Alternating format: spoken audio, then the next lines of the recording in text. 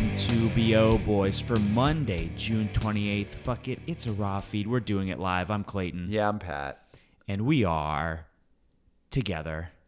In the same place, which is not huge news anymore. We've done it. We've done it before. Yeah, and we saw a movie a couple of weeks ago, so it's like this used to be such a big deal. Well, originally it was never a big deal because we always did the show in the same place. Mm-hmm. Then the couple of times in the pandemic when we were bubbled together and got to do the show in the same place, huge deal, national news. The Wanna Bo Boys, Wanna Bo Girls, Wanna Bo people. They were really into that. Now I would say it's obviously a treat for everyone, but it's not national news anymore that the BO Boys are in the same room. No, but you know what it is? It is good news. Yes. It is good news for the nation. It's good news for the box office because we have a new number one movie. Oh, thank God. And let's just get into it. We need to plow because we need to talk about this movie that came out and did a Bafa Bobo. Yes. We're going to say it. It's Bafa Bobo. He admits it. F9 did Bafa Bobo. Okay, let's plow through this top five because we have so much to talk about right now. Number one, F9, The Fast Saga.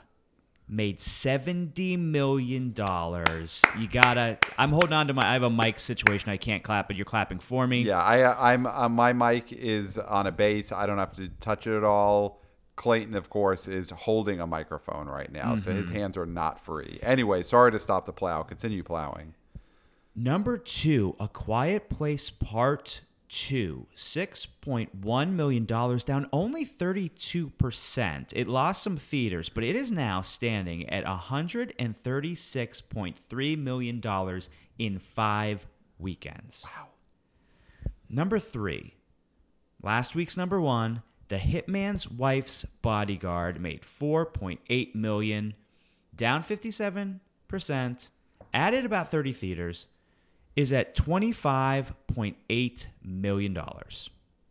Number four, Peter Rabbit 2: The Runaway made $4.7 million, down only 22%, lost a handful of theaters, is now at $28.7 million in its third weekend. And number five seems to be living here at number five. Cruella made $3.8 million, another small drop, down 21%. Lost some theaters, but it is now at $71.3 million in 5 weekends. Huh. That is some top five. We know what's missing, though. What? Not really missing because it was missing last week from the top five too, but all the way down at number 7, In the Heights. $2.2 million, down 47%. Jeez. That's a bad drop. Lost 1,106 theaters. It is now at a dead stop, $24.1 million in its third weekend. And I know, listen, we don't want to bury somebody that's already dead. We don't want to beat a dead horse unless it's Christopher Nolan. Mm-hmm. But this movie is dead, and Warner Brothers knows it. What is the theater count at right now for In the Heights? 2,403. Okay, so that it dropped 1,100 last weekend. Do we think it drops to under 1,000 theaters this coming weekend? Is In the Heights under 1,000? That's crazy because, again, there's still not. I don't think there's enough product to fully do what needs to be done? Yeah. Right. Unless you want to add to Fast Saga F9's 4,179 theaters. I think you do, probably. Yeah. I think you do want to get more that in more theaters. I mean, we're going to talk about what's coming out next week. There is Boss Baby 2. So there are things that will take down that In the Heights. What are we talking about In the Heights for? F9 opened this weekend and just blew away everyone's expectations. So we had a great weekend watching these numbers rise. Yeah. Which we had a similar thing happen when Bad Boys for Life came out more than a year ago. Back in January 2020. And that movie opened to 62.5 million in the 3-day. And this made more.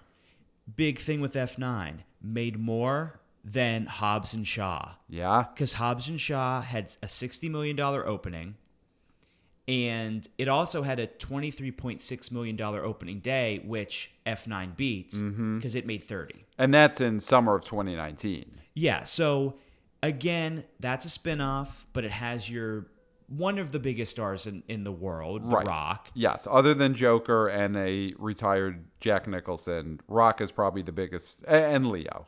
Statham peaking right now, we're saying. He's peaking as a star, so that was huge. So it beat the spinoff, which is what it needed to do. Yes. Vin and the La Familia could not have, even in this, coming out of a pandemic context, theaters are still not where they need to be. If the main Fast and Furious movie, if F9 had come in under the Hobbs and Shaw spin-off movie, I don't know if Vin and Tyrese and Luda and Michelle Rodriguez and Jordana Brewster, I don't know if they would have been able to handle that. And I am glad we'll never have to find that out. No, Vin has a big smile on his face. Yep. He's being touted as a hero. Now, we love Vin. It's not all Vin, though, because there is...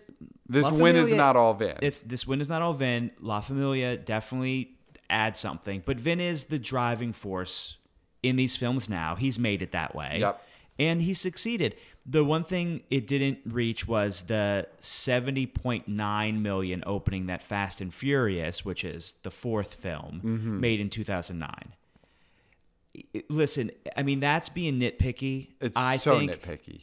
And so the difference between about $1 million during a tail end of a pandemic, I'm not going to hold that against him. No. Obviously, if we were at full capacity for all theaters, now a lot of theaters opened up to full capacity over this weekend, which was great for this film. But we still were not at full capacity. Canada was not at full strength. So there were some things about this that took this down a bit. Right. But so let's look at this. This is the by far biggest opening weekend a movie has had since before the pandemic. Absolutely. And this is a movie that, and you could see this in depth on the BO Boys Substack, that there were people who were predicting this movie to come in as low as 50 million for the opening weekend. The range that Box Office Pro put out there was 50 to 70 million. So they give a wide range. They don't really make hard predictions anymore, which is, it's a choice. It's what they do. I mean, it's cowardly. It's cowardly, but you know what? It's a scary time out there. You can't get on someone for being a coward right now. Yeah. So Box Office Pro, they give that wide range, 50 to 70 million. So if you look at the BO Boys Substack, huge news this week is that Clayton and I, we each had opposing articles where I took the point of view that this was going to be Bafa Bobo opening weekend for F9. I said it would do over 75 million. So I went way above the high end of the Box Office Pro prediction. Now, Clayton, you predicted some doom for F9. You thought it was going to have a relatively bad opening weekend. Yeah, and like every coin, there's a good side and a bad side. Right. And I'm not going to say which one is which because to each their own. And I took the downer position. Yes. And I'm going to say that article blew up. Yes, it is the article that you wrote, Clayton, the 5 reasons why F9 was going to do poorly at the opening weekend box office. That is the most read article in the history of the BO Boys Substack, by far. That article, I don't love this term, but that article went viral. Yeah, the short and illustrious history of our Substack, most viewed. And I'm going to say, I'm a little bit bummed about it. Okay. Because you wrote a very enjoyable, well-researched, fantastic article about 5 reasons why this movie should succeed. Yes, I wrote the optimistic piece, and while that did huge numbers, And they always do huge numbers. it didn't do as well as the article that Clayton wrote that took the pessimistic look at F9's box office. So what bothers me about that is that I take no glee or enjoyment from a movie doing poorly. Right. Because a strong tide rises all boats. What is that? Is that the saying? Yeah, Something you like want that? a lot of water out there for the boats. Exactly. So I wrote that as a counterpoint to yours because I felt like it was our duty to give both sides of the coin. Right. And the fact that so many people were more interested in a negative outcome than a positive outcome bummed me out. Right. And I want you, BO boys, BO girls, BO people, people, thank you. I want you guys to know that we shouldn't be thinking that way. We should be wanting Bafa Bobo. Yes. And so I want you, next time you click on an article and read it, think about your reaction to it. Would you be happy if this outcome happened? Because I wouldn't have been happy. Right. I wouldn't have been happy if it wrote made it. less. And I wrote it. I wouldn't have been happy if it made less than Hobbs and Shaw. Right. I wouldn't have been happy if we were having to come, and I said this last episode, I don't want to have to come on this mic and tell the audience the sky isn't falling, box office isn't in the dumper, theaters aren't going to all die out because this movie made under $60 million. Because the matter of the fact is people want to see movies, and sometimes movies don't hit, like In the Heights. That doesn't mean people don't want to go to the movies at all. Right. And we're in a really precarious situation with theaters where any failure becomes a failure of the whole institution. Right. And we can't have that.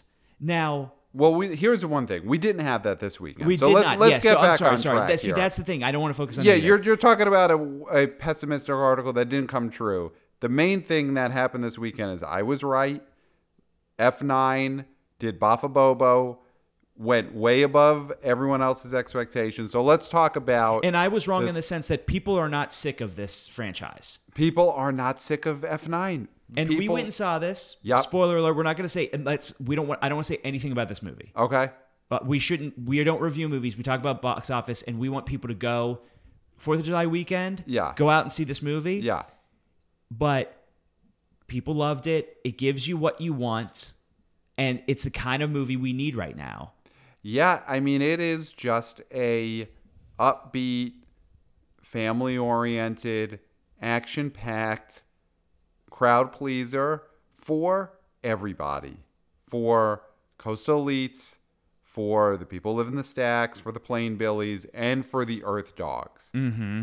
People of all races and creeds.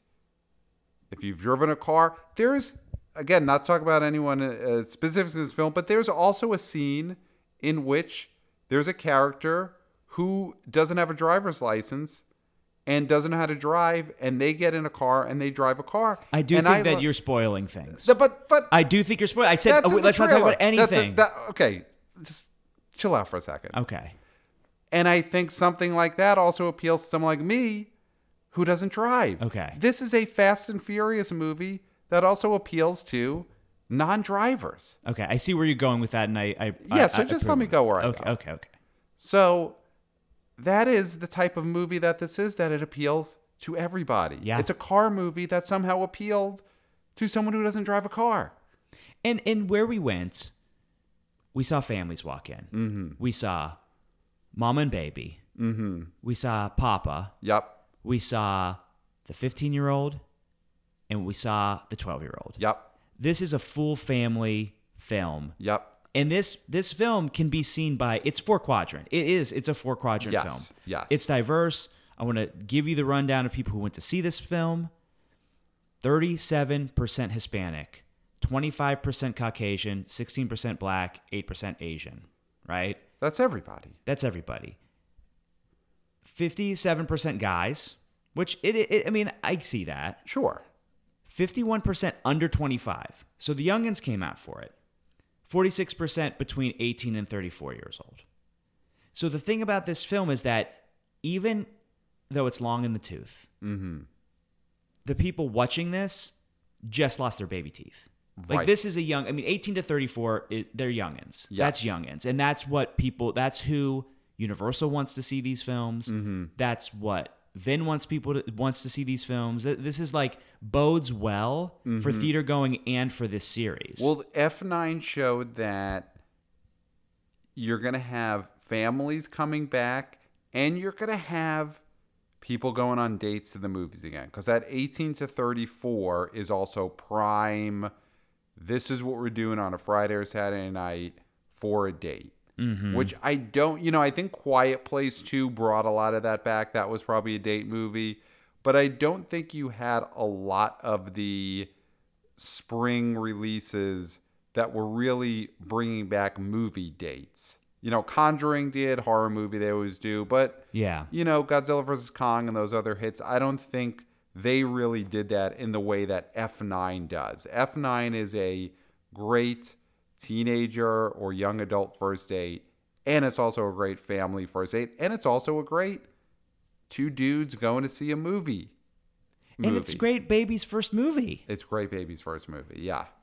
So, I mean, because we're all hooting and hollering. So, like, the Fast and Furious movies are the rare movie where we all accept that if there's a kid in there and they're making some noise, we're okay with it. Because it's about family, and we accept that in that theater, we are all raising that child together. We are, Vin is, Michelle Rodriguez is, and so that baby crying or yelling or clapping their hands at a Fast and Furious movie, you can't get mad at that. We're all okay with it. Yeah. Yeah, I mean, what does this say, though? Because this has a 45-day window. At least it's not official. Before it goes on PVOD. They don't know where they're going to put it because it could go to Peacock. That's possible. Right. Honestly, I don't think that matters at all. 45 days is so long for a movie like this. That you're basically looking at 5 weekends, no more, six weekends. So a Fast and Furious movie is going to for sure make all of its bones in 6 weekends. So I think that 45-day window honestly doesn't affect anything in terms of where this movie ends up in the end. It'll make all its money in 45 days. Yeah. And it'll still be in theaters and people will still see it even if it's available wherever it's available. Yeah. Yeah. So I don't think we've seen that before with Kong. We've seen that with even The Conjuring. I mean, people want to see that movie even it being available. Right. So I don't think the window matters. I think this is the big question looking forward to F9 is what we've seen a lot so far post-pandemic is you've got some movies that have big opening weekends, and will this movie have a second huge weekend? What's the hold?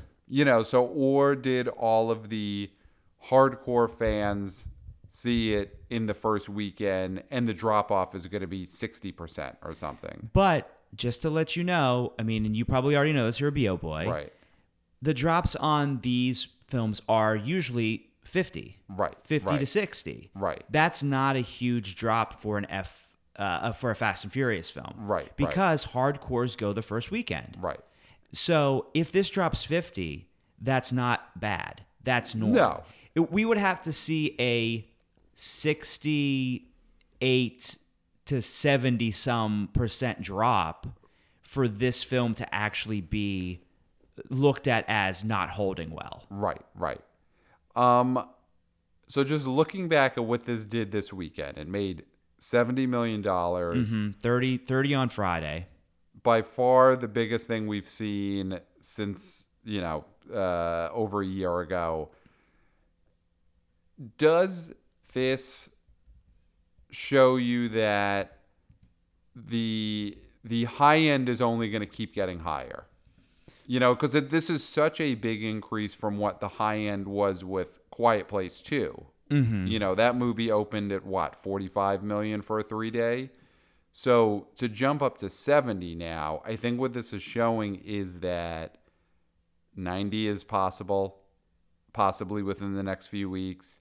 And we will get to a $100 million 3-day opening weekend again. Well, yeah, and it depends on the audience is there. Yes. I think we find. I think it is clear that there isn't a huge portion of the population that in the past year has decided I won't go to the movies anymore. No. The only thing is that looking ahead, and we don't want to look too far ahead, I don't think Black Widow's going to do it. Do the $100 million 3-day? Yeah. I think it'll. I mean, we'll get to predicting, I guess, those movies in the next few weeks. I think that'll be bigger than F9 opening weekend. Yeah. But it might not hit 100. And then Suicide Squad is the next one in August. And then I can't really see anything until I don't think Shang-Chi, if we're even counting that's in September, early September. I guess we're counting that as the last weekend of summer. I can't see that reaching 100. Mm-hmm. It's just the knowledge of that character is not wide enough. So yeah, so back to F9. I mean, we're both in agreement. This is just a huge win over expectations. Unequivocal success. I think. Yeah, I think absolutely. I think you can't poo-poo what this has done in where we are with the percentages of open theaters. Mm-hmm. Yeah, this is going to be... I think this is great for the series, too, because this series has been around for so long. It obviously hit its peak with Part 7, the movie that, came after Paul Walker's death and did that 140 opening domestic weekend. Just Insane. A silly number that it'll never be touched again. And, the 8th movie was a little bit of a relative disappointment coming after 7, because of course it was going to make less than 7, and people didn't love that one as much. And I think F9 having this story now, where it is the movie that took box office to another level post-pandemic, gives this movie a lore that it may not have had otherwise. Absolutely. If it had just opened up, there was never a pandemic, and it opened up in spring of 2020 like it was supposed to. I think the fact that this basically is going to be one of those movies that always gets looked at as bringing box office back is something that will always be another feather in Vin Diesel's cap. And it'll give this movie a legendary status that it wouldn't have had otherwise. Oh, yeah. When Jungle Cruise opens up later this year, Vin's in the back of his mind going to be like, I guess who paved the way for you? Right. Because Vin hates The Rock. We don't know specifically, and we don't want to get into, celebrity. We're not Us Weekly. We're not Us Weekly. We're not TMZ. Right, right. We're not Star Magazine. We're not National Enquirer. We're not... who's the guy who used to draw Perez Hilton? Yes, the guy who used to draw cum shots on everyone's face. Yeah. Yeah. We're not Perez Hilton. We're not the Smoking Gun. No. We're not. We're not AJ Benza, E! True Hollywood Story. We're not Page Six, Lou Lemonick. We're not Cindy Adams, famed gossip columnist for the New York Post. We're none of those people. Yeah, we're not. Who's the guy who did the Clinton stuff? Starr. We're not Ken Starr. We're not Ken Starr. Yeah. So, yes, just to give a little bit more of just context to what F9 did, even with the marketplace being a little bit weaker. Mm-hmm. The U.S. marketplace has 79% of its 5,880 theaters open. So it's only working about 80%. Okay. L.A., New York City, they're now at 100% capacity. Mm-hmm. Miami, Orlando, Chicago, Dallas, Houston, Boston, Phoenix, Minneapolis also are 100% capacity. So 44 states in total are now allowing theaters to operate without any capacity restrictions. Colorado, Hawaii, Idaho, New Mexico, Oregon, and Washington still have cap limits. Okay. And then we have stuff going on in Canada. Canada makes up a small amount of our North American box office, but it's not unsubstantial. Right. And they're having a hard time. So we're looking at 20% of America is still missing and a good chunk of Canada. So to make 70 at this point shows that this franchise is still strong. Mm-hmm. People still want to go see see movies in the theaters. Mm-hmm. And we're going to be, like you said, seeing an upward trajectory. Yes. This movie is going to propel, it's going to give a nitro boost to the rest of the box office. Well, this movie is also going to make people feel like going to the movies is something they should be not scared of, but more importantly, something they want to be part of. Because this movie, the fact that it hit 70, it didn't hit in the 50s, which would have been the nightmare scenario. It didn't hit 60s, where you're going to get all this press saying, well, it did okay, it wasn't a bomb, but it didn't hit as high as we hoped.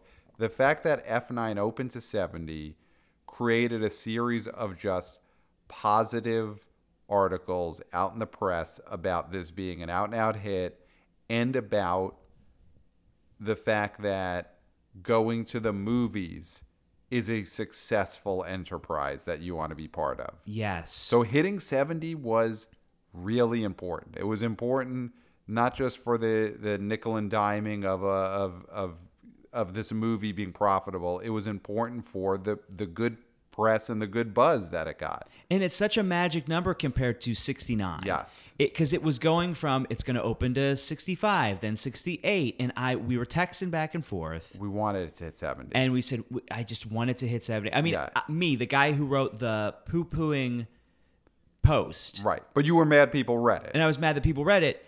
I was like, I want it to hit 70. Because that way we both kind of win.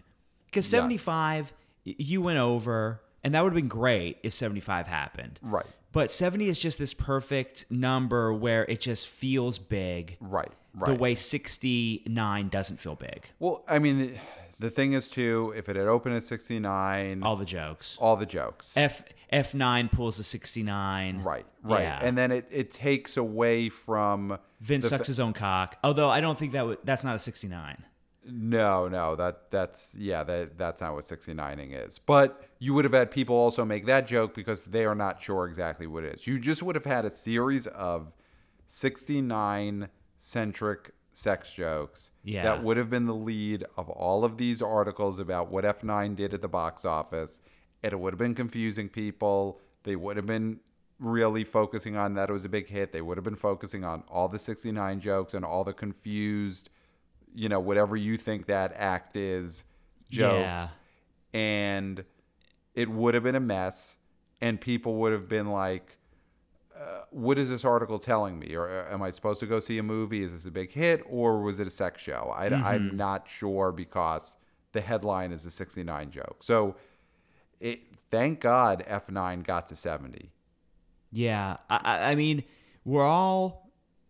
it was a tense weekend, although when the Thursday previews came out, I was a little bit relieved. Because we knew at that point it was going to get to 60. The nightmare scenario of this movie opening in the 50s, once those Thursday preview numbers came in, we figured, okay, it's going to hit 60.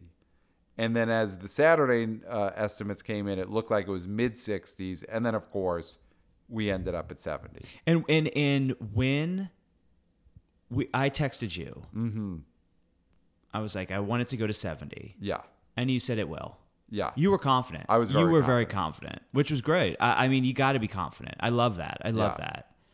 So, yeah, F9. I trusted the fans. I mean, this movie showed again that the fervor amongst the people who love this series, which is a huge amount of people. So this is not a niche. This is not, an art film that has a handful of fervent supporters. This is a huge amount of people who love this, but it showed their love did not waver.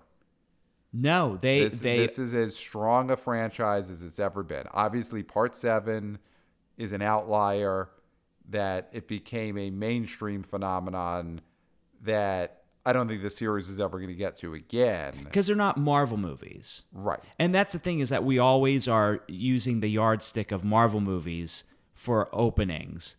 And when it reached that Marvel level, Right.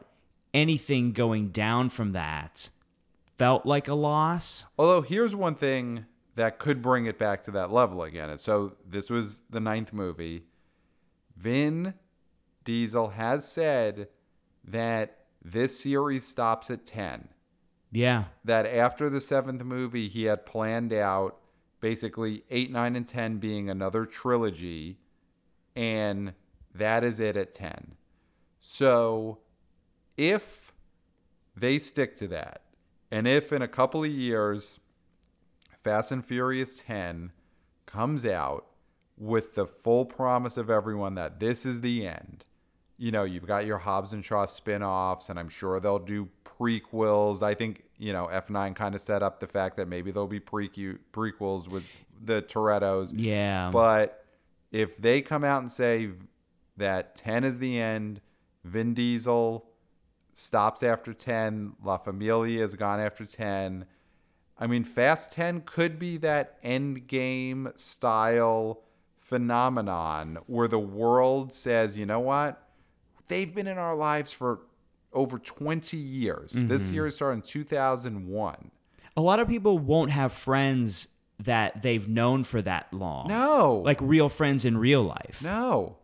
So this movie, if F10 comes out, 2023, and they say this is the end, maybe that is actually a movie that hits 150 opening weekend. Who knows? I mean, not to predict that far in advance, but I do think... I still think it never reaches F7 heights. Yeah. I mean, we'll see, but this opening weekend showed that the love for this franchise is still as high as it's ever been.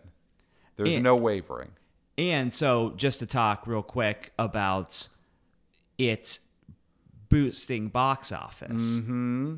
So this fun little thing here, number 9, Nobody. Wow. Bob Odenkirk star, movie we both really enjoyed. Mm-hmm. Universal Picture made $560,000 attached to F9 at drive-ins. Wow. So what is the increase from last weekend? Well, that's the main story is yeah. So it had an increase of 3,390%. Wow. It was in 110 theaters, which is their drive-ins. Mm-hmm. And it actually lost 197 theaters and still had that a 3,000+% bump. So basically, in its 14th weekend, it's now at 26.7. So this is like a huge bump for this film. So it's huge exposure for this film. So that comes because in drive-ins they do double bills. They do double bills, yeah. So this is linked with F9. Nobody's linked with F9 at all these drive-in double bills. And do they just count the same ticket twice when they're tallying this up, or do they break? Like if you buy a, I don't know, $10 drive-in ticket that gets you to both F9 and Nobody, do they give them $5 each, or do they count $10 twice? Well, I mean, if that were the case, then it would. I don't know. I feel like the second bill makes less money. Gets a percentage of it. Okay. Right. Probably. But either way, it means that a huge amount of people saw Nobody this weekend that wouldn't have. Yes. If it wasn't attached to F9. So. And that's a great way to boost. That's a great way to boost box office for films like that are like-minded films. I think an F9 fan are so excited after they saw F9. Right. And there's another movie, they're like, I want to keep this buzz going, and they see nobody. They're thinking, oh, how did this movie slip by me? Right. I hope they make a second one. Right.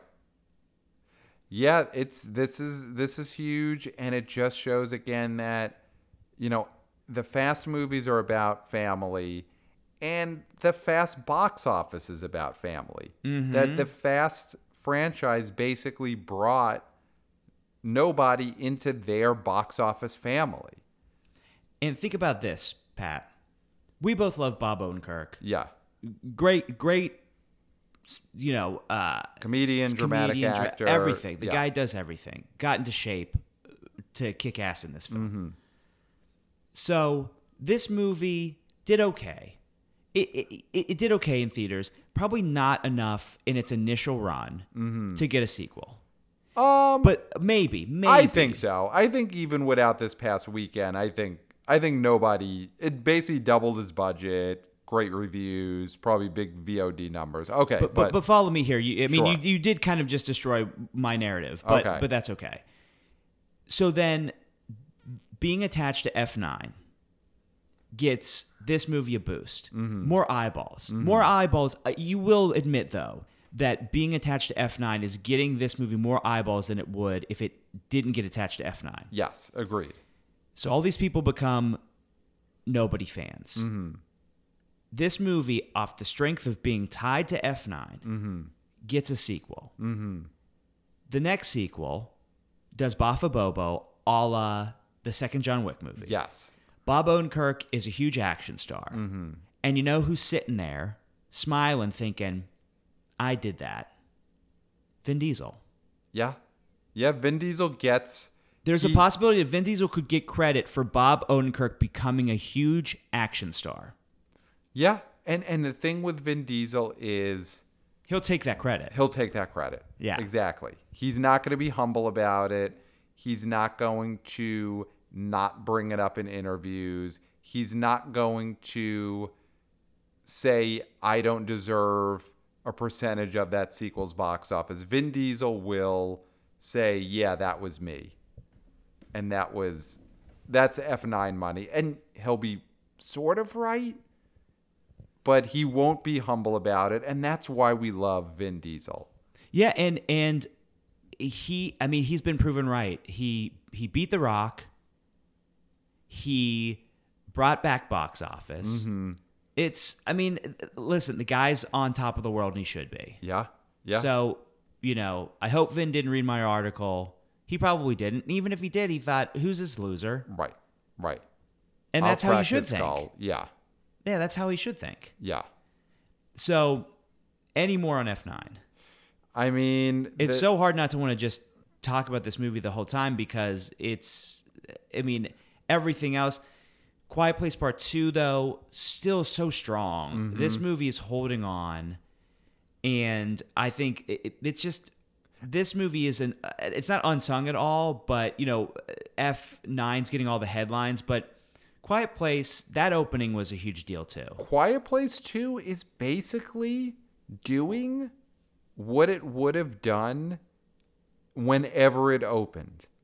I don't maybe think... a smidge less, but not... A smidge. Yeah. A smidge. But it is the holds that it's putting up now and what it's doing, in its third, fourth weekends. This is pretty much what this movie would have been expected to do pre-pandemic, which is, again, a great sign. I mean, I think what we're seeing is that the big movies that everyone's really excited about, they're doing their business. Yes. It's not... This is not slowing people from going to see what they want to see. Yeah. It's keeping people from going to see a movie just willy-nilly. Yes. And... I think that's the way things have been going, though. Anyway, it's sped it up, but what we're seeing is that there's one movie at a time, one or two movies at a time that everyone will go to see. Yeah, but you're not going to have as many secondary hits right now. People I mean, Hitman's Bodyguard's wife, Hitman's wife's bodyguard. Hitman's wife's bodyguard, How dare you? is the perfect example of that. I mean, because that is fully tanking now. That is a really bad second week after a sort of subpar opening. And that's the type of movie that, because it is obviously not the first choice, it's not the second choice, it's people's third or fourth or fifth choice now, those movies are not going to really make money right now. And the issue too is that, so the way theaters are at the moment with, the capacity thing and the movies playing in so many different theaters at once, right? Different screens at once. There's not sellouts. Right. And what happens with sellouts is that you go, somebody's going to walk in, they're going to try to buy a ticket for F9. F9 sold out. Oh man, F9 sold out. I was going to go see a movie. I'm going to see The Hitman's Wife's Bodyguard because that's similar to something I'd want to see. That's a great point. But there's not any of that. So you're not getting those. I mean, you're getting some nice holds from this top 5, but you're not getting those big bumps because I feel like if there was full capacity everywhere, F9 would have sold out. Johnny Come Lately and Susie Can't Get Her Shit Together would have shown up, thought they could buy the ticket 5 minutes before the showing. Everybody's got the app now, huh? Right. They're like, oh, I can't get a ticket to that. We came to the movies. We're going to see something. And then they're going to see Quiet Place Part 2. Right. And so that's what we're not seeing. And we're going to see that when capacity opens up. We're going to see more of that. We're going to see more of that, like, second tier film getting some asses in the seats from people who made the trek. Right. Yeah, that's true. That is a unheralded type of hit movie from box office past, which is the second or third choice that does well because bigger movies are sold out and people go because, why not? I'm here already. Yeah. Hitman's Wife's Bodyguard is such a I'm here already type movie that just doesn't get that kind of business right now because, the movies are not sold out. Yes, some of these smaller movies, they need to hold back until they know that the first choice movies are going to be sold out. Mm-hmm. Because they are runoff movies. Yeah, and right now movies. there's no runoff.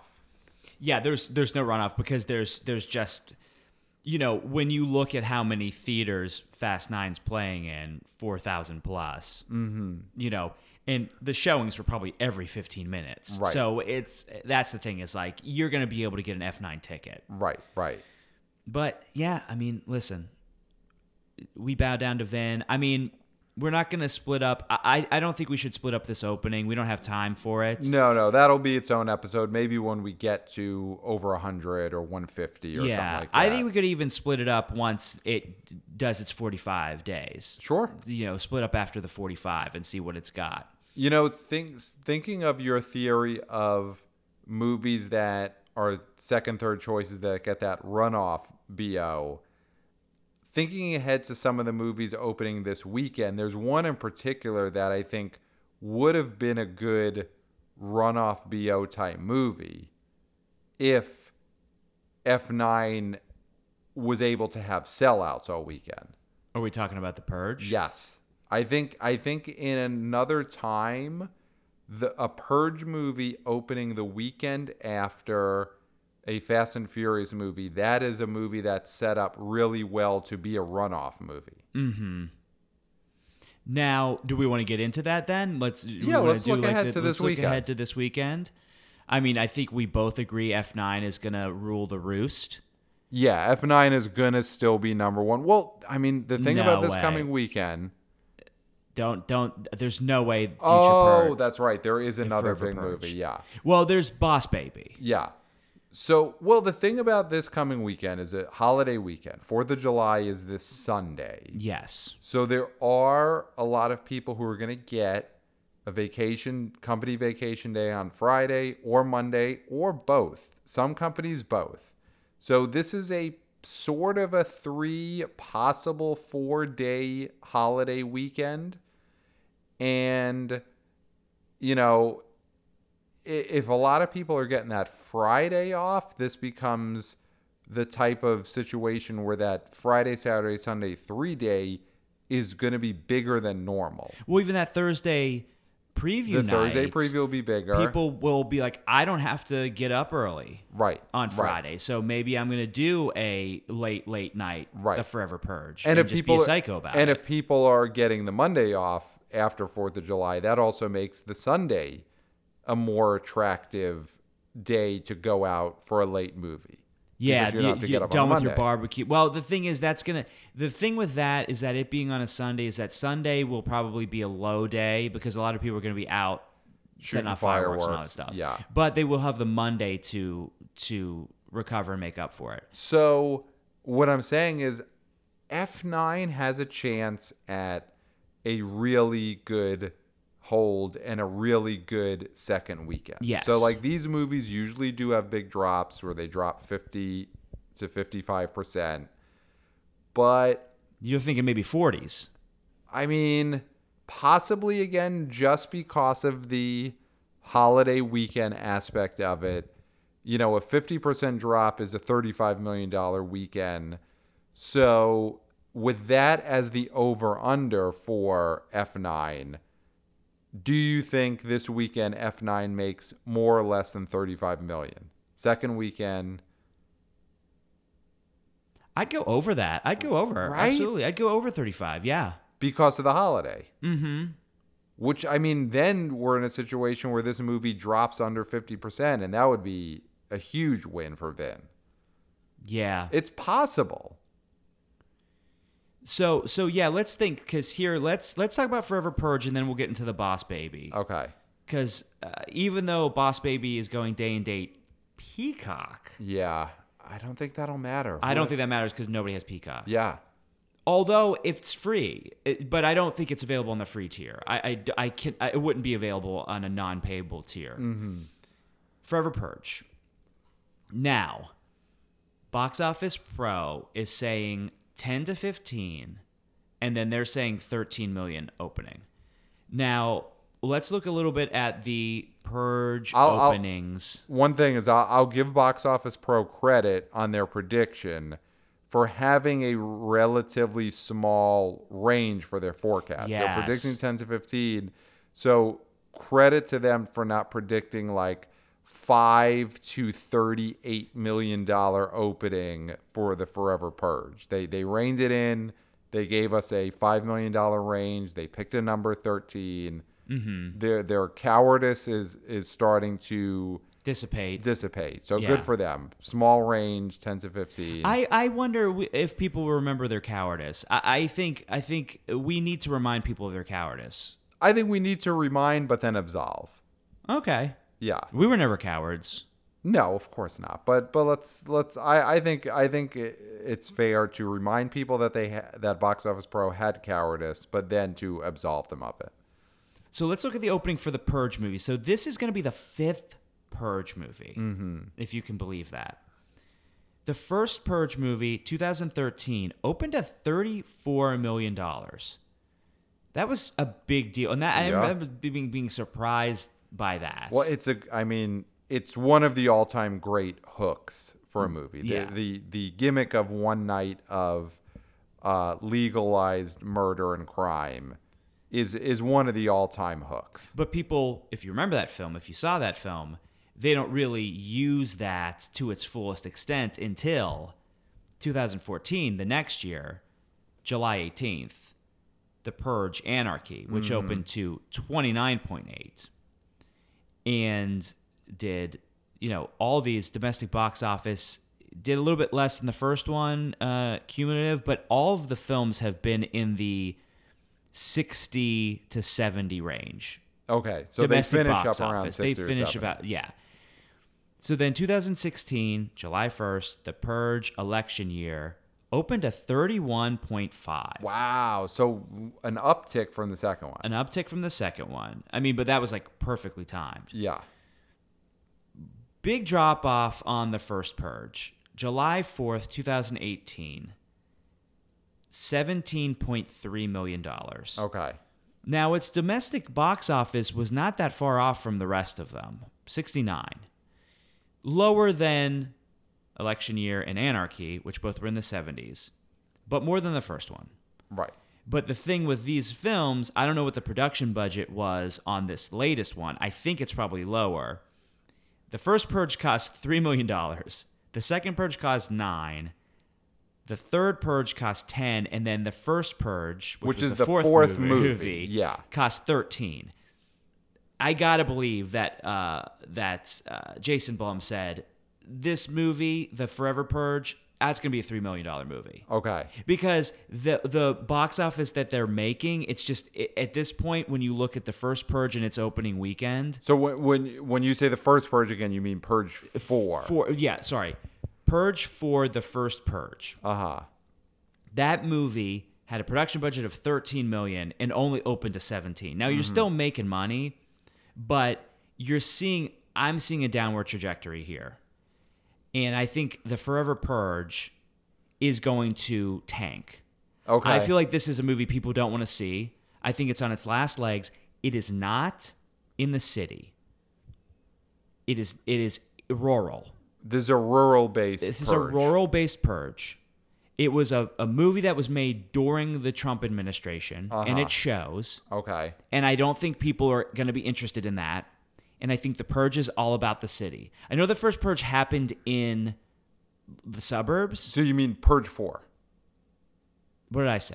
Well, the first Purge, when you say the first Purge, do you mean Purge 4 or Purge 1? Oh, I mean, so the original Purge, Purge 1, happened in the suburbs. But then Anarchy, Election, and then first Purge, fourth Purge. Right. That was all city-based, or a lot of things happened in the city. Yeah. Forever Purge, which is the fifth Purge movie, I don't think is going to do well because it's not urban. And I think these films do really well when they're urban, but they don't do well when they're not urban. Right. I mean, people like seeing cities burn. They don't like really seeing barns burn. Who cares if a barn burns? That's Barns burn every day. Right. That's the thing. Fields burn every day. Farmers burn their fields because the government gives them money to burn their fields. They say, hey, burn your wheat. Right. And they're like, sure. Right. Because the farmer will do whatever the fuck they need to do for a paycheck. Right. Which we're not saying is wrong. No, I'll do whatever the fuck for a paycheck. Right. You'll burn whatever. I'll burn whatever. So, yeah, there's not as much visceral excitement about seeing like a cornfield burn or a cottage burn in the same way there is in urban areas seeing a museum office building burn, a museum burn, a row of cars in a busy street burn. Like those are the things that are exciting to see burn. Seeing a horse stable burn, it's not as enticing. Well, also it's like you got a guy in a mask, some sort of mask that says sinner on it. And he's got a chainsaw. Right. And you don't see him until he comes around the corner of a building. Right. And he's on you. Right. If he's coming at you from a distance on a plane and you're like staring at this dot that turns into this guy you have so much time to react. Right. But in the city, you turn a corner, you got a guy in a bear costume with the head off. Right. And he's got like knives coming out of his hands. Right.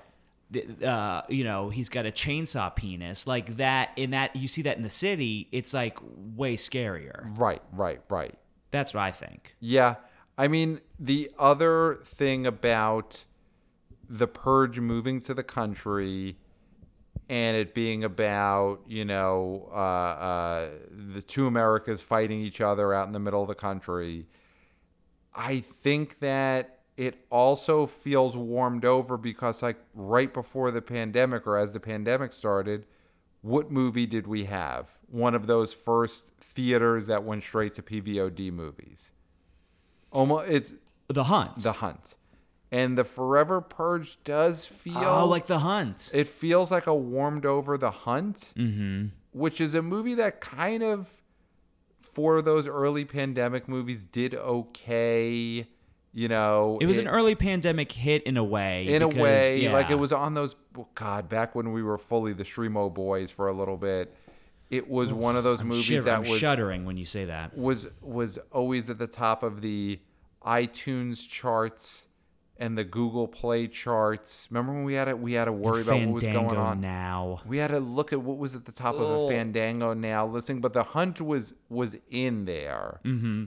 With Bloodshot, of course, starring Vin Diesel. Yeah. Best blooper. You know what? That movie's worth buying because it's one of the best blooper reels ever. Remember the blooper? Because we watched that movie together early pandemic. Right.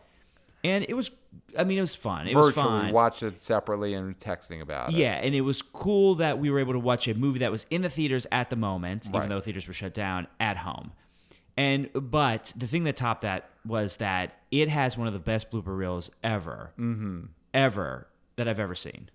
I don't remember what it was. It was amazing. It was the best blooper reel ever. So people should check out Bloodshot's. But don't go on reel. YouTube. You got buy the film and watch it as an extra because it's not the same if it's on YouTube. You need the context of watching the whole film and then watching the bloopers. So The Hunt is a movie that I don't think is particularly loved by anyone, but Forever Purge is going to remind people of that, and I don't think that's going to help it because there's not a huge mainstream audience that's going to say, oh, I want to see another version of The Hunt. Yeah. It's also, it's one of those movies that comes from a time period that people just don't want to relive. That's my thought. I mean, I absolutely believe that. And no one wants to be like, oh, I want to go see a movie that reminds me of a movie that I saw in March of 2020. Yeah.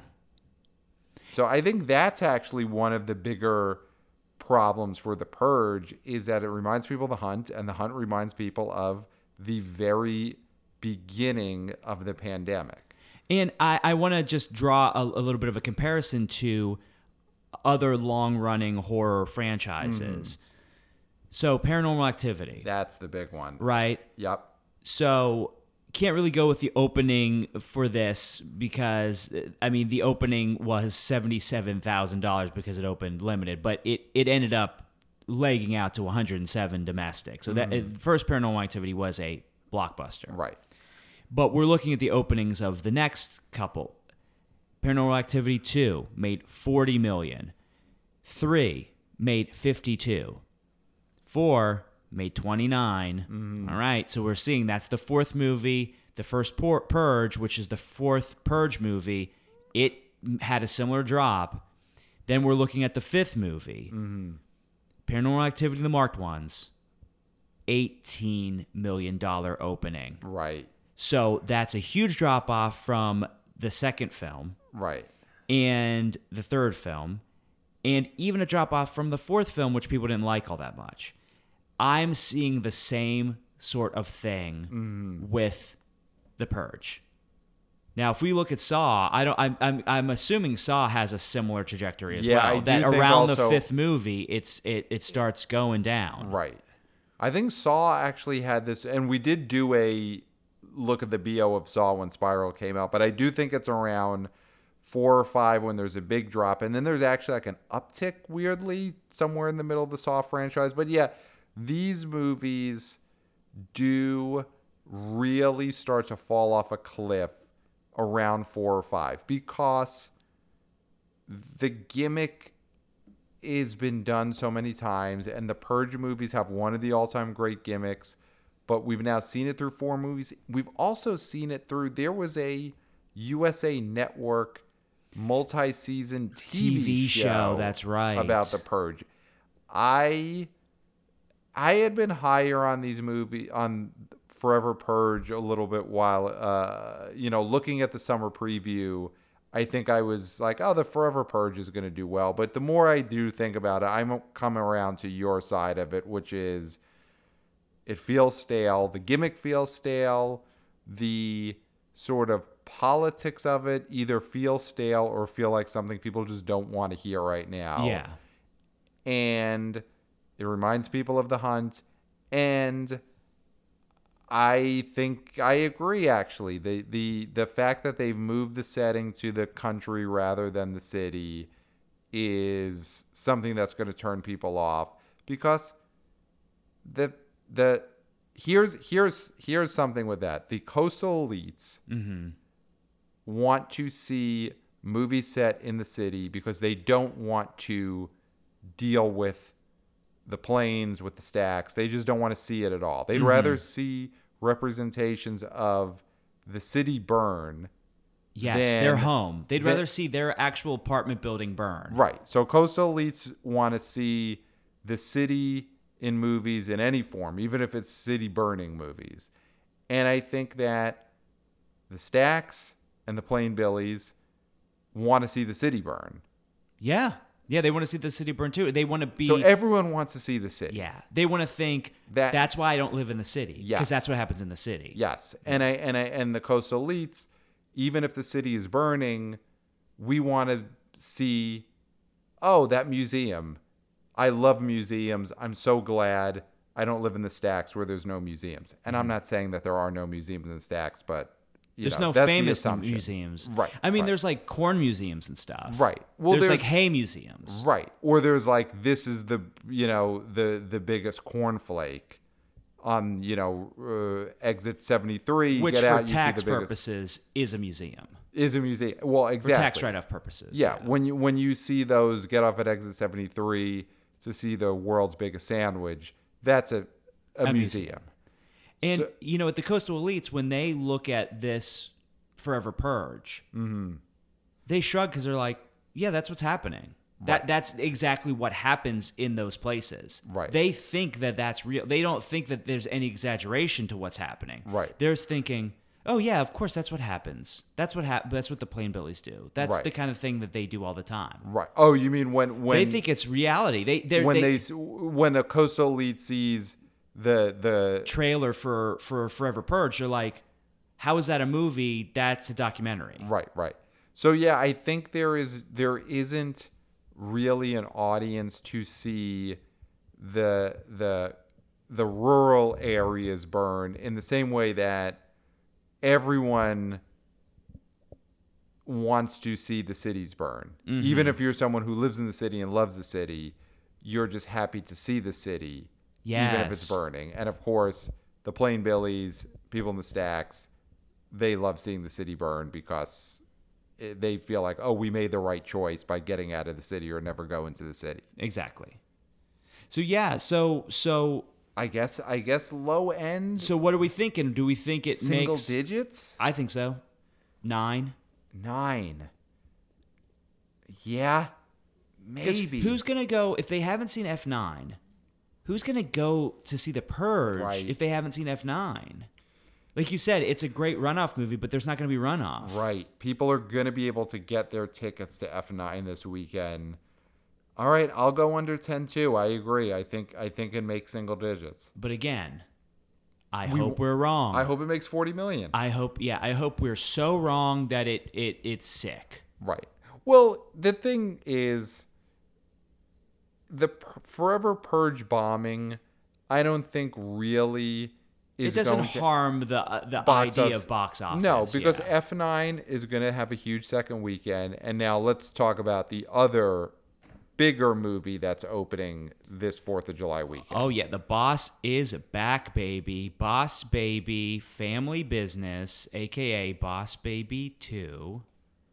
I mean, there's this thing with these kids' movies. They don't like to do 2s anymore. They don't like to do numbers anymore. Right. Like you're seeing this with Hotel Transylvania. It's not Hotel Transylvania 4. It's Transformania. Right. Well, that might be feedback from these focus groups with kids in that kids don't like numbers. They have numbers forced on them at school all the time. Yeah, they see numbers all the time. Right. Pre-K, kindergarten.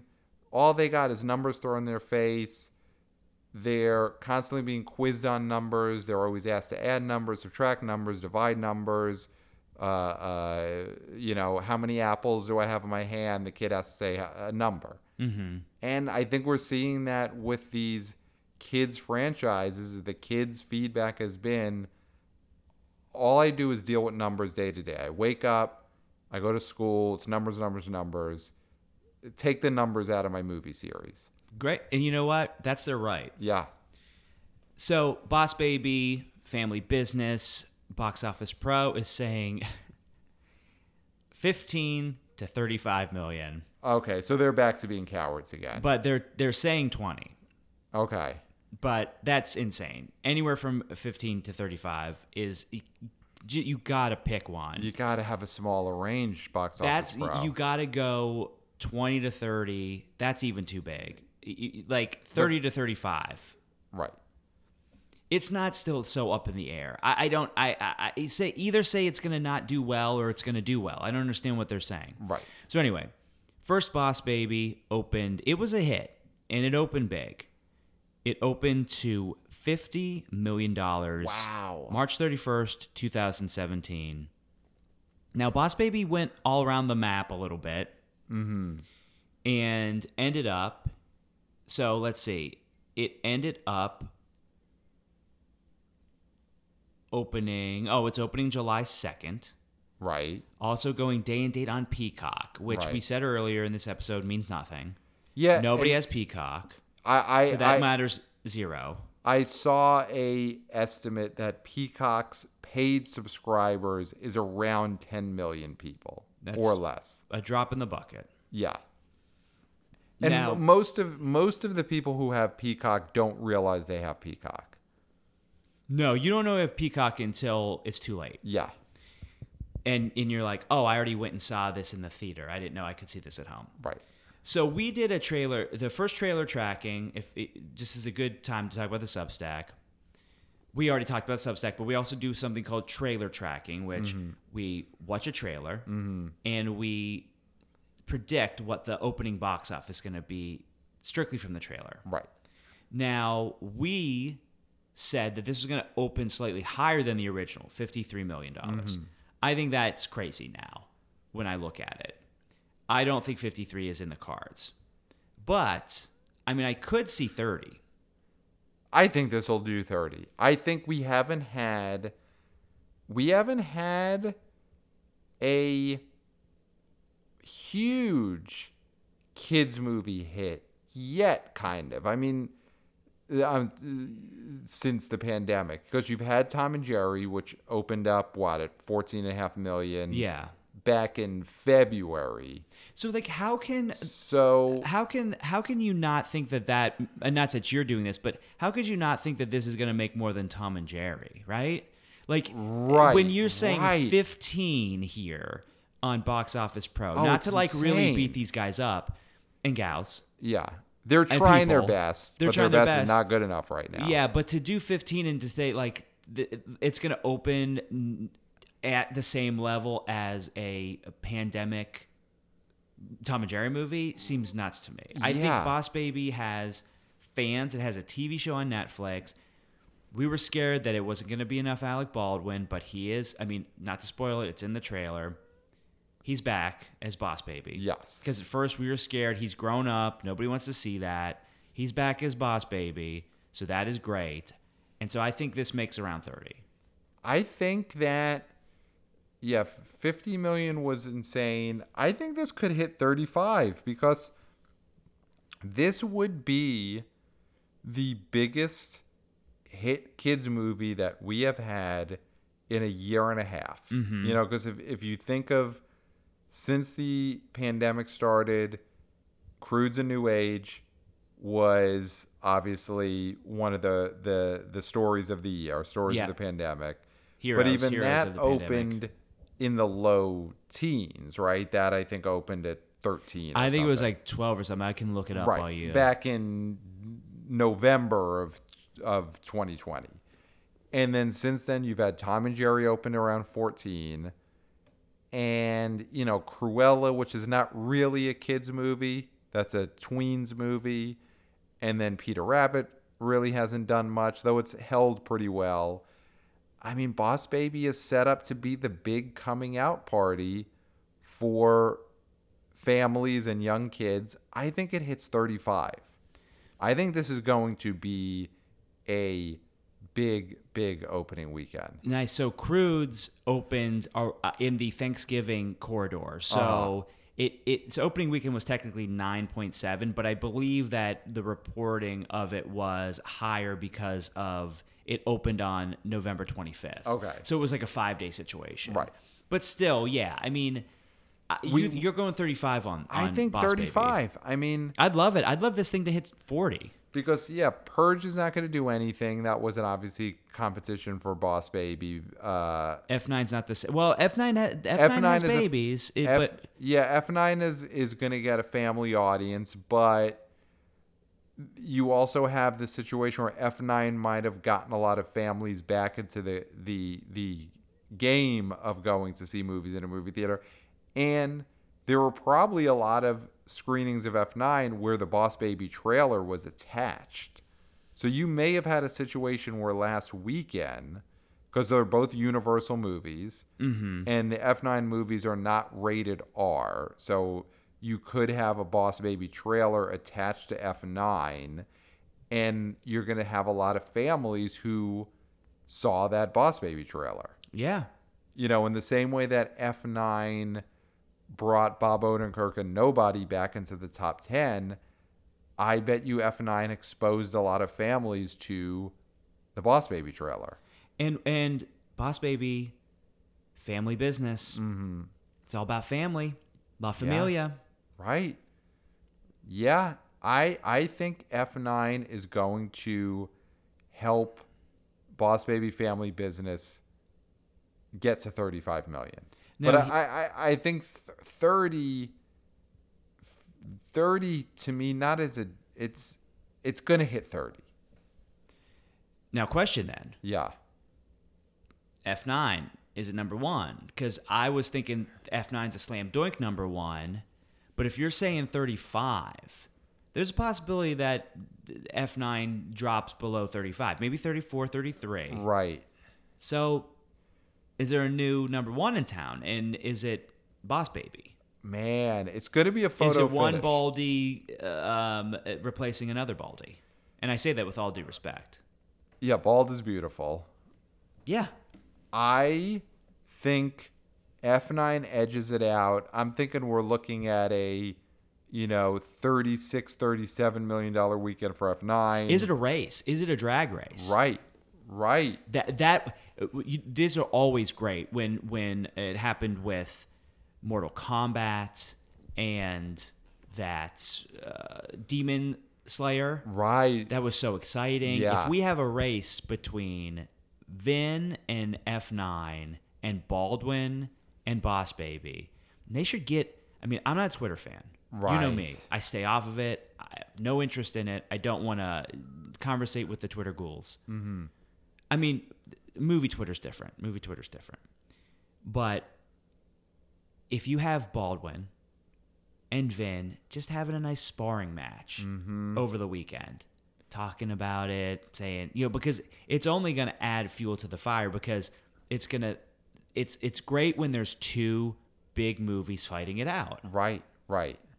Yeah, that's a great point, that these movies both have very volatile movie stars at the front with huge egos. I mean, Alec Baldwin, Vin Diesel, two of the biggest egos in movies, and they're both this weekend going to be in what I would say are their signature roles. I mean, Vin Diesel, Dom Toretto is definitely his signature part, and I think for Baldwin, Boss Baby is maybe his signature role as well. Yeah, you having some mic trouble here? No, I got it. I'm good. Okay. Fuck it. It's a raw feed. It's a raw feed. So yeah, this is pretty exciting because you've got two big franchises, two big egotistical movie stars in signature roles. Vin Diesel as Dom Toretto, Alec Baldwin as Boss Baby, going head to head, and we've got a chance of a photo finish for number one. They both could be within $100,000 of each other. That would be great. And you could root for either of them. You could hate either of them. They're both Vin Diesel and Alec Baldwin are both heroes and villains. This is exciting. This is very exciting. So saying that, what's your top 5? Okay, so number 1, I'm going F9 is going to repeat. I think that Dom Toretto is going to just barely edge out Boss Baby. Family Business at number 2. Number 3 is going to be Quiet Place Part 2. This is slam doink. Number 4 then will be the Forever Purge. Okay. Because what did Quiet Place 2 make last weekend? It made 6. So now Purge would have to bomb. Yeah, so I guess Forever Purge is 3, Quiet Place Part 2 is 4. And then number 5 last weekend would have been what? I think Cruella stays at number 5 because I think Hitman's Wife's Bodyguard. But we also got Peter Rabbit. Peter Peter Rabbit made 4.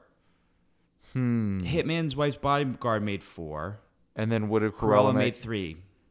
I think Cruella's number 5. I think Peter Rabbit You think they just bomb falls because I think Boss Baby Family Business takes away more Peter Rabbit dollars than it does Cruella dollars, because Cruella's aimed at the tweens, Peter Rabbit's aimed at the little kids, and I think the little kids are going to all be about Boss Baby Family Business this weekend. So yeah, I think Cruella stays at 5.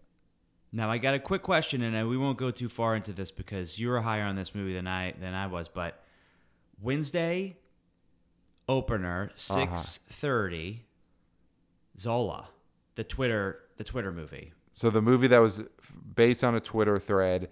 Yeah, when limited release though. Do you think it has a chance? Because you were high on it. I mean, limited release. What is that even going to mean? Who knows? I've seen trailers. So this is the movie that when we did our summer movie preview with Jeff Bach of Exhibitor Relations Co., I threw that out there as a potential surprise hit. It was before I saw a trailer for this movie. I've now seen the trailer for Zola in front of a couple of movies since I've started going back to the theaters. The reaction in the theaters has not been that good. No.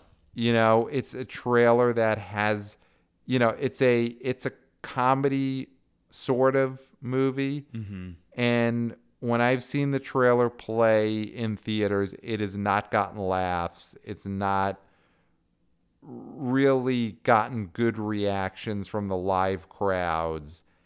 And I don't think there is much real anticipation for this, even on the limited release level. So this is a tweets aren't ticks situation. Yeah, this is a tweets aren't ticks situation. I mean, but I think it's more about the movie. At least its trailer doesn't seem to really be connecting because they showed it before F9. I've seen this trailer before. What else would I have seen in the last few weeks? Before Spiral, before a bunch of movies, and it doesn't really land. Yeah, I've seen it. I saw it in the theater as well. We saw it during before the Hitman's Bodyguard. Yes, the Hitman's Wife's Bodyguard. Yes, crickets, and that's playing before a movie that if it was ever going to do well with the crowd, the trailer for Zola should have been a slam doink in front of Hitman's Wife's Bodyguard, which is also a dark, violent, zany comedy. And the audience for Hitman's Wife's Bodyguard did not respond at all to the Zola trailer. And also at the Nighthawk in Brooklyn. Yes. I mean, if you're not slaying yes. at the Nighthawk in Brooklyn and you're a Twitter movie, you ain't got shit. You're not doing jack. Right. So that's a non-entity. Good. I agree with you. I think that movie is going to do nothing. So my top 5, even though I'm going lower on Boss Baby than you, I'm going to just, for the fun of it, say Boss Baby on top. But it's going to be close. Boss Baby on top. Then I think Fast, of course. Right. Then I'm going to say, man, I really want to say Quiet Place over Purge. But Purge would have to just totally bomb out. I don't think that's going to happen. I mean, the only way that happens is if Quiet Place Part 2 has a great hold, which is possible. I mean, Quiet Place Part 2 could only drop like 20%. Mm-hmm. And then at that point, it's a movie that's making $5 million this weekend. Yeah. And Forever Purge could make like $4 million this weekend. It could. You know what? Why not? I'm gonna do it. I'm gonna do Quiet Place 3, Forever Purge 4, and then, man, yeah, I'm gonna do Cruella 5 again because it seems to live at 5. I think Hitman's Bodyguard just plummets and Peter Rabbit plummets because of Boss Baby. Yeah. So that's gonna be my top 5. I mean, you could be right on Forever Purge going that low, because the other thing about Forever Purge is it's a Universal Studios movie. Universal already has F9 out, and Universal's big movie opening this weekend is Boss Baby Family Business. Mm-hmm. So their advertising dollars are going to be on those other two movies, not so much on Forever Purge. Yeah. Yeah, so it's going to be really interesting. But you know what? Box office is popping. Yeah? Yeah? So, Pat. Yes. Other than the Substack, which we keep adding more articles. I mean, it's blowing up huge. Every day, new stuff. There's going to be some trailer track-ins this week, definitely. Mm-hmm. Might be. I don't want to tease too much, but there might be a big one that dropped this weekend, a trailer that dropped this weekend that might get the trailer tracking treatment. Interesting. Either tomorrow or the next day. Interesting. So, well, go to theboboys.substack.com, see all of the articles we've had up to this point, and see what that trailer tracking that might be dropping this week, see what that one's going to be, because that's very exciting. Yes. You could also email us at theboboyspodcast@gmail.com. Let us know, who do you think is going to win the big battle of the egos this weekend? Is it going to be Vin Diesel, Dom Toretto, and F9? Or is it going to be Alec Baldwin and Boss Baby Family Business? Huge, huge weekend. Tell us who you think is going to come in first place. The BO Boys Podcast @gmail.com. Battle of the Baldos. Yep. Yeah. Egos and Baldos. So, Pat, I think we did it. I don't think there's anything left to say other than until next time, we'll smell you at the box office. Nailed it.